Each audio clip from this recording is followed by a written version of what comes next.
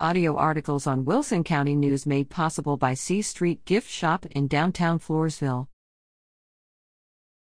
Floresville's slogan should reflect its history. Editor. Can Floresville be called Military Community USA? January 17. After reading about a possible slogan for the city, I want to suggest that any official label selected reflect the educational and economic opportunities unique to Floresville, 2 Mission Ranchos, and the longest public segment of the Camino Real de los Tejas Trail, which is a National Park's historic site. There is only one United Nations World Heritage Landmark designation in the state of Texas. It includes Floresville's Mission Rancho de las Cabras along with the world-renowned Alamo and SA missions. This forever links the histories and future opportunities of the two cities.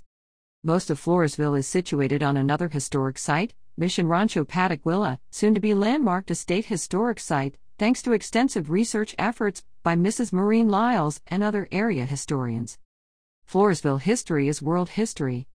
Cattle that fed troops during the American Revolution grazed on the pastures of Floresville's Mission Ranchos, where, over a century later, cattle drives to take beef up north after the Civil War took place.